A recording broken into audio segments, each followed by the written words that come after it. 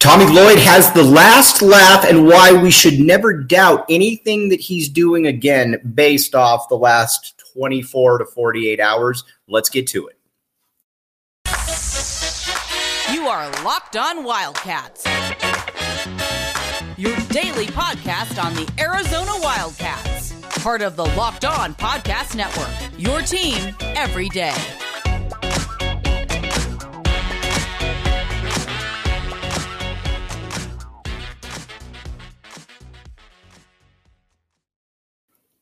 You're listening to Locked On Wildcats podcast. All right, thank you very much for being with us. I am your host, Mike Luke. All right, we got a ton to get to today. Arizona basketball, the roster has been totally replenished.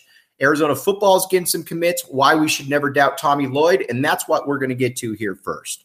For the longest time, you heard about it, people complaining, does Tommy Lloyd really know how to recruit? Yes, we can tell that he can coach. Yes, he was Mark Few's right-hand man at Gonzaga. But does he really know what he's doing when it comes to the recruiting high schools, when it comes to recruiting transfer portal kids? And lo and behold, it turns out that he does. First, with basketball. Everybody out wondering, what's the deal?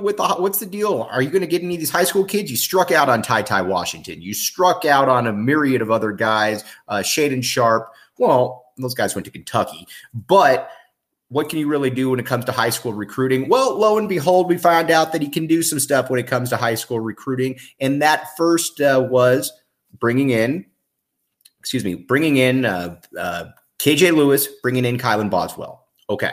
Both five-star kids, both could have gone to pretty much anywhere they wanted. And so that alleviated a little bit of the concern. But then people wondering about the transfer portal. Oh, you're missing out on all these kids left and right. Why aren't you getting anybody? Well, Tommy Lloyd has said from day one that everything is about fit. We're going to get to that in just a second, what he means by that. But when he's talking fit, he's also talking about maybe taking a loss so that the strength of the program is better going forward. And that's exactly what he did. You got a Cedric Henderson out of Campbell. You might be saying Campbell with the rolling eye emojis. No, you need to actually look. Watch when they play Duke. And it's on YouTube. I would encourage you. He's 6'5". He looks every bit the part of a player that belongs out there. And I certainly think that he could have played at a lot of different schools, Texas Tech, North Carolina State, schools of that ilk right there. He was absolutely fantastic and a great fit. He's not necessarily going to be able to replace Dalen Terry. Nobody's going to be able to replace Dalen Terry because he was a 6'8" jack of all trades that also became a pretty clutch scorer as the season went on. But if you can get 10 and 5 from Campbell with some of the Henderson, with some of the facilitating that Dalen Terry brought to the equation, you're cooking with fire. And again, he's about 6'5", 6'6". He's going to give you some real position flexibility right there. Big time move by Tommy Lloyd. Also a kid that 100% understands his role. The other kid is Courtney Ramey out of Texas. We've talked about him before, but about 6'1", defensive pest, scored about 12 points per game as a junior, which is, I think, more indicative of what he could do at the University of Arizona, mainly because it was more of an up-tempo style offense, more along the lines of what Tommy Lloyd likes to run. So another great fit. He's going to slide in right there. He's going to be starting at the 2 right next to Kirk Kriisa. Big-time moves, getting both of those guys right there. And let's be honest here. People got to stop doubting Tommy Lloyd. Look at where Arizona basketball was at this point last year. You hadn't won a tournament game in the last 5 years. Your coach was dismissed. You brought in a longtime assistant. You wondered who was going to be able to stay on the roster, who was leaving. You bring in Tommy Lloyd, and he hits all the right buttons immediately. He's able to retain the roster, and as the season goes on, or even before the season, Christian Koloko, he said, this is a guy that could be a defensive player of the year. He talked about how Arizona had the potential to be really good. And his closing phrase, which I absolutely love, was, I know what good teams look like. This is a good team right here. Everything he said turned out to be true. And not only did he underpromise and overdeliver, he did it in a big way because Arizona was the number 1 seed in the NCAA tournament. I think that they're going to be a little bit underrated this coming year, but I look for Arizona to be somewhere in that 15 to 20 realm nationally, maybe a little bit higher, maybe a little bit lower, but that's where Arizona will probably end at the end of the day. Again, kudos to Tommy Lloyd, because while a lot of people doubted him, he had a big plan, and his big plan is obviously continuity, along with bringing in some really talented players on top of that. So now that we got this roster set, let's look at how some of these minute breakdowns might occur. All right, Kerr Kriisa. At the point guard position, he's going to be playing, 25 to 30 minutes a game, bare minimum, maybe a little bit more. I mean, he's that talented. He can make that one work. And so Kerr Kriisa obviously going to be right there. Courtney Ramey. Kids that are all Big 12 that come here from Texas generally aren't coming here to sit on the bench. He's probably going to play 25 to 30 minutes per game. Then at the small forward position, that's where it gets interesting. You got Pelle Larsson, you got Cedric Henderson. Pelle Larsson was your sixth man of the year last year. He's probably not coming off the bench, but it also depends on how good Cedric Henderson is. Again, I get that Henderson played at Campbell last year and he averaged 15 and 6 there, but you need to watch the film. He looks the part. He looks the way that a impact transfer is supposed to look. So between Pelle Larsson, between Cedric Henderson, I would certainly keep an eye on that competition right there. The main reason I would also keep an eye on it, though, is because both of them have something interesting going, in that if Henderson starts, that's a great thing for Arizona, and it means that they're probably a top 15 team, because Pelle Larsson is already a known commodity. We know exactly what Pelle Larsson can do, and it's good. Again, he was the sixth man of the year last year in the conference and became a stable shooter, a steady ball handler, everything that you would really want. And so if Henderson comes in and nudges him out of the equation, then you're kind of thinking to yourself, all right, maybe there's a little bit more to work with here. Maybe there's a little bit more talent on board as well. So we'll definitely keep you up to date on that. Adama Ball, the small forward out of France. We've talked about him a ton too. When you get a player that a number one seed in the nation starts putting out there towards the end of games who hasn't played a ton, that generally means that they're trying to get him ready for next year. And that's exactly what Tommy Lloyd did with Ball.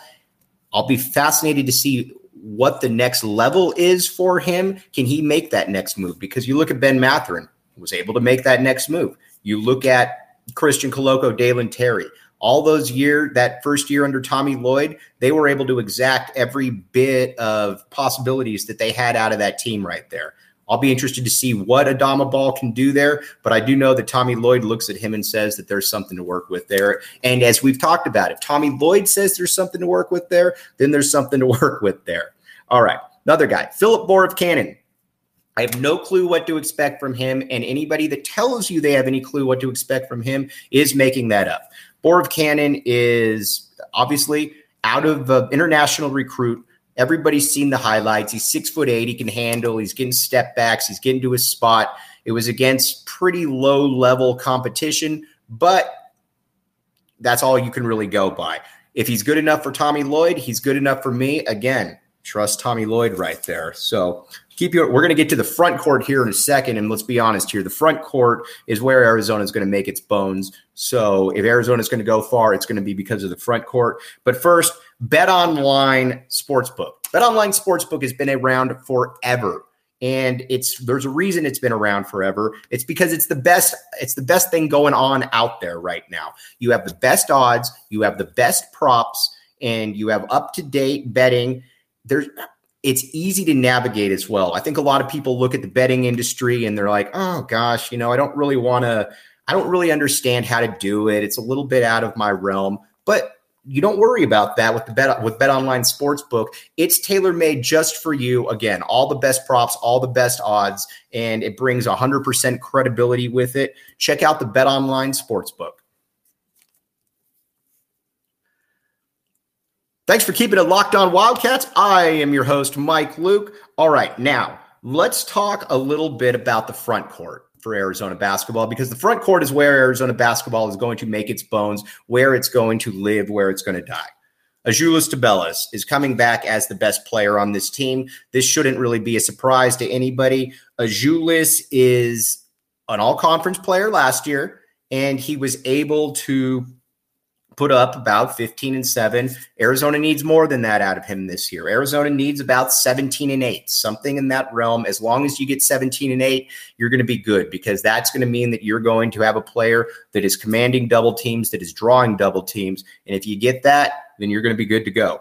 And only thing that I would look for with Azuolas is to just make sure that his mind's right. If Azuolas' mind is right, then I think the rest of it will come with it, because he can, his feel for the game is very good. He's strong. He just needs to get back into that realm where he was. Now, the other two players, Oumar Ballo, I expected nothing out of Oumar Ballo last year. Anybody that's watched me over the years knows that I'm generally circumspect about transfers who don't play anywhere where they were before and expecting big things. Oumar Ballo gave me the big middle finger. And you know what? I have no problem with that. As a matter of fact, I'd like more middle fingers like that. Oumar Ballo came in and was not only a defensive presence, was a guy who tried to dunk everything around the rim. People jokingly called him Baby Shaq to a certain extent. But again, he was physical, he was tough, and that's what you look for. He was out of his realm a little bit against quicker, more athletic teams. So I would certainly keep that under consideration as well. But anybody that has looked at Azuolas Tubelis, anybody that has, Oumar Ballo, whether that be on campus, whether that be at the rec center, can tell that this guy has leaned down a great deal. I think the promise of him being able to start, the promise of him possibly having an NBA career is something that was very enticing to him, as it would be for most people. So you keep him you keep him there, and let's say he gets you 25 minutes a game. You would like to get something like 11 points and 7 rebounds along with a couple blocks, because again, he's more than capable of that. So again, 20 to 25 minutes there. Azuolas Tubelis obviously in that 30-minute realm. All right, Henri Veesaar, one of the best international prospects coming into college basketball, was also one of the worst kept secrets that he was going to come to the University of Arizona. Played over in Real Madrid, Spain, NBA prospect, probably a 2-year player. A lot of people wonder, all right, well, with Veesaar, what exactly can we expect? I'm never the guy that's going to count on 20 and 10 coming in for a freshman, especially an international player. I think you're looking more at about 9.6 rebounds. And there's nothing wrong with 9 points and 6 rebounds. He's coming in, he's a skinny kid, but he's got some real skill. He's got a deft touch, and he's got some skill around the perimeter and around the basket. The main thing that you need from Veesaar is you need him to be able to get physically in shape, physically as strong as possible, as quick as possible. But the destination on arrival for me, when it become for Henri Veesaar, will be next year at this time. I think this first year is a feeling out process. He's talented enough that he's going to be able to make moves. He's going to be able to make some plays. But next year is where everything really starts to hits the mat right there. If you can get him where he's going in as an all-conference caliber player as a sophomore, that probably means that he's off to the NBA after that. But again, the one thing that Tommy Lloyd has shown is that he knows how to recruit internationally. He knows the kind of players. Jack Murphy is that exact same way. So again, big tip of the cap right there for what they were been able to do with the international market and how they were able to fill out this perimeter, this interior. Again, Tommy Lloyd gets it. We've talked about this, but I think by this time he's earned all of our trust. We should trust Tommy Lloyd. I trust Tommy Lloyd. You should trust Tommy Lloyd. All right. One other player, too, that people ask about, is he going to come in? Is he going to come back? Kylan Boswell. Boswell's an interesting player because he's a 5-star point guard, but I don't know that it really behooves anybody at this time to bring him in. Mainly, I would keep him in there. He's a normal kid age-wise for his class, 17 points. Ranked around 17th in the country. I would keep him in high school because, again, I've already got Kirk Creasy. I got Courtney Ramey. Boswell's not going to be the difference between a championship and not a championship, so I would keep him in there as well. And let's talk a little bit on the other side about the roster continuity that does go with basically Arizona basketball and a little bit about Arizona football as well. Thanks for keeping it locked on Wildcats. I'm your host, Mike Luke. All right, Wednesday, we're going to have a big NBA segment coming up here with the 3 players that are in the draft, what you see, what you should expect. But just also, roster continuity is a huge thing for Tommy Lloyd. Again, came from Gonzaga where you don't have a lot of problems. Arizona basketball, when it did have its problems under Sean Miller, it was never for a lack of talent. It was for a lack of guys who probably just didn't want to be here, who wanted to get off to the NBA, who basically looked at Arizona as a pit stop. That's not the situation right now with this team.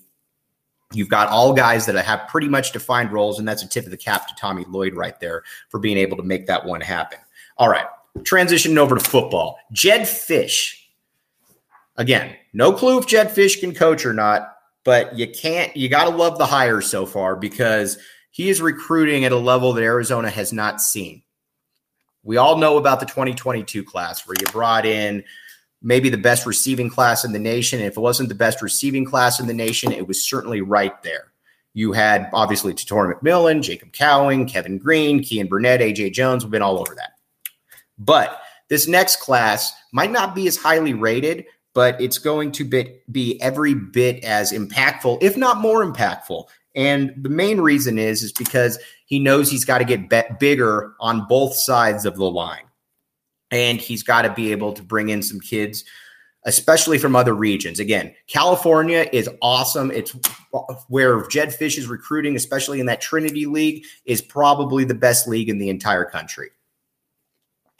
But that's also being mined by a lot of different schools. So if you can get into one other state, and the one other state that you would like to get into is Texas, that really will behoove you. So let's talk about some of the players that just committed from Texas.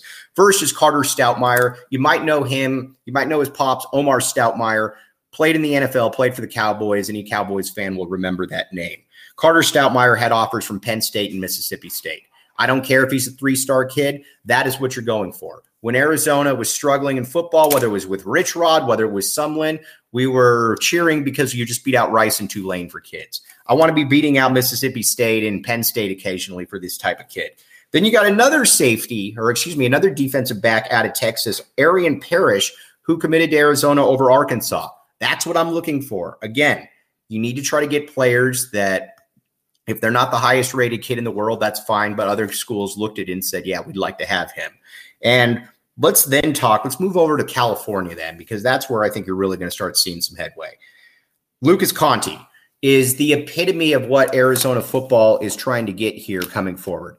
He's a 6'5", 265-pound defensive tackle who, well, we can just be honest here, is probably not going to play as a freshman. Maybe he plays, who knows? But you're looking at him as a sophomore and a junior down the line, and you're ready to rock and roll if that's your guy right there. He's a big-time talent.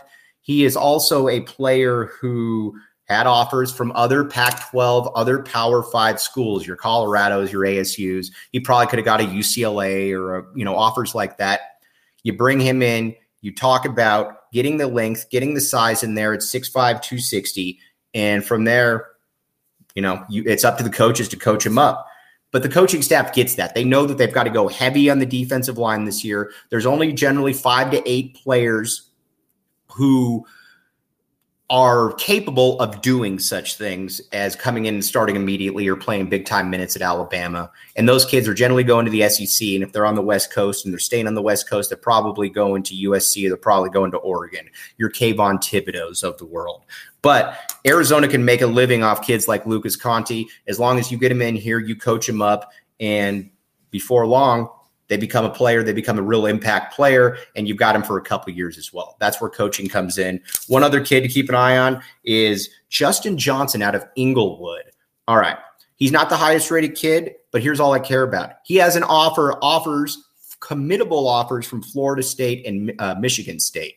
Again, I don't need to be competing against Alabama's but if I can get kids that have Michigan State offers, I am going to be more than okay with that, mainly because Michigan State is at the level that Arizona aspires to be, and it's a reasonable level to try to aspire to. So again, Jedd Fisch gets this recruiting game right here. He gets this one in spades. I don't necessarily look for a top 25 class coming in here, but I do look for a class that will be as impactful where you look at 2-3 years down the line and you're like, man, that really was a difference for Arizona for Arizona football. So we're going to keep you all up to date on this. Wednesday, we're coming back with an NBA draft profile about the 3 guys for Arizona and maybe some other guys on the roster that could be picked coming up later. You've been listening to the Locked On Wildcats podcast.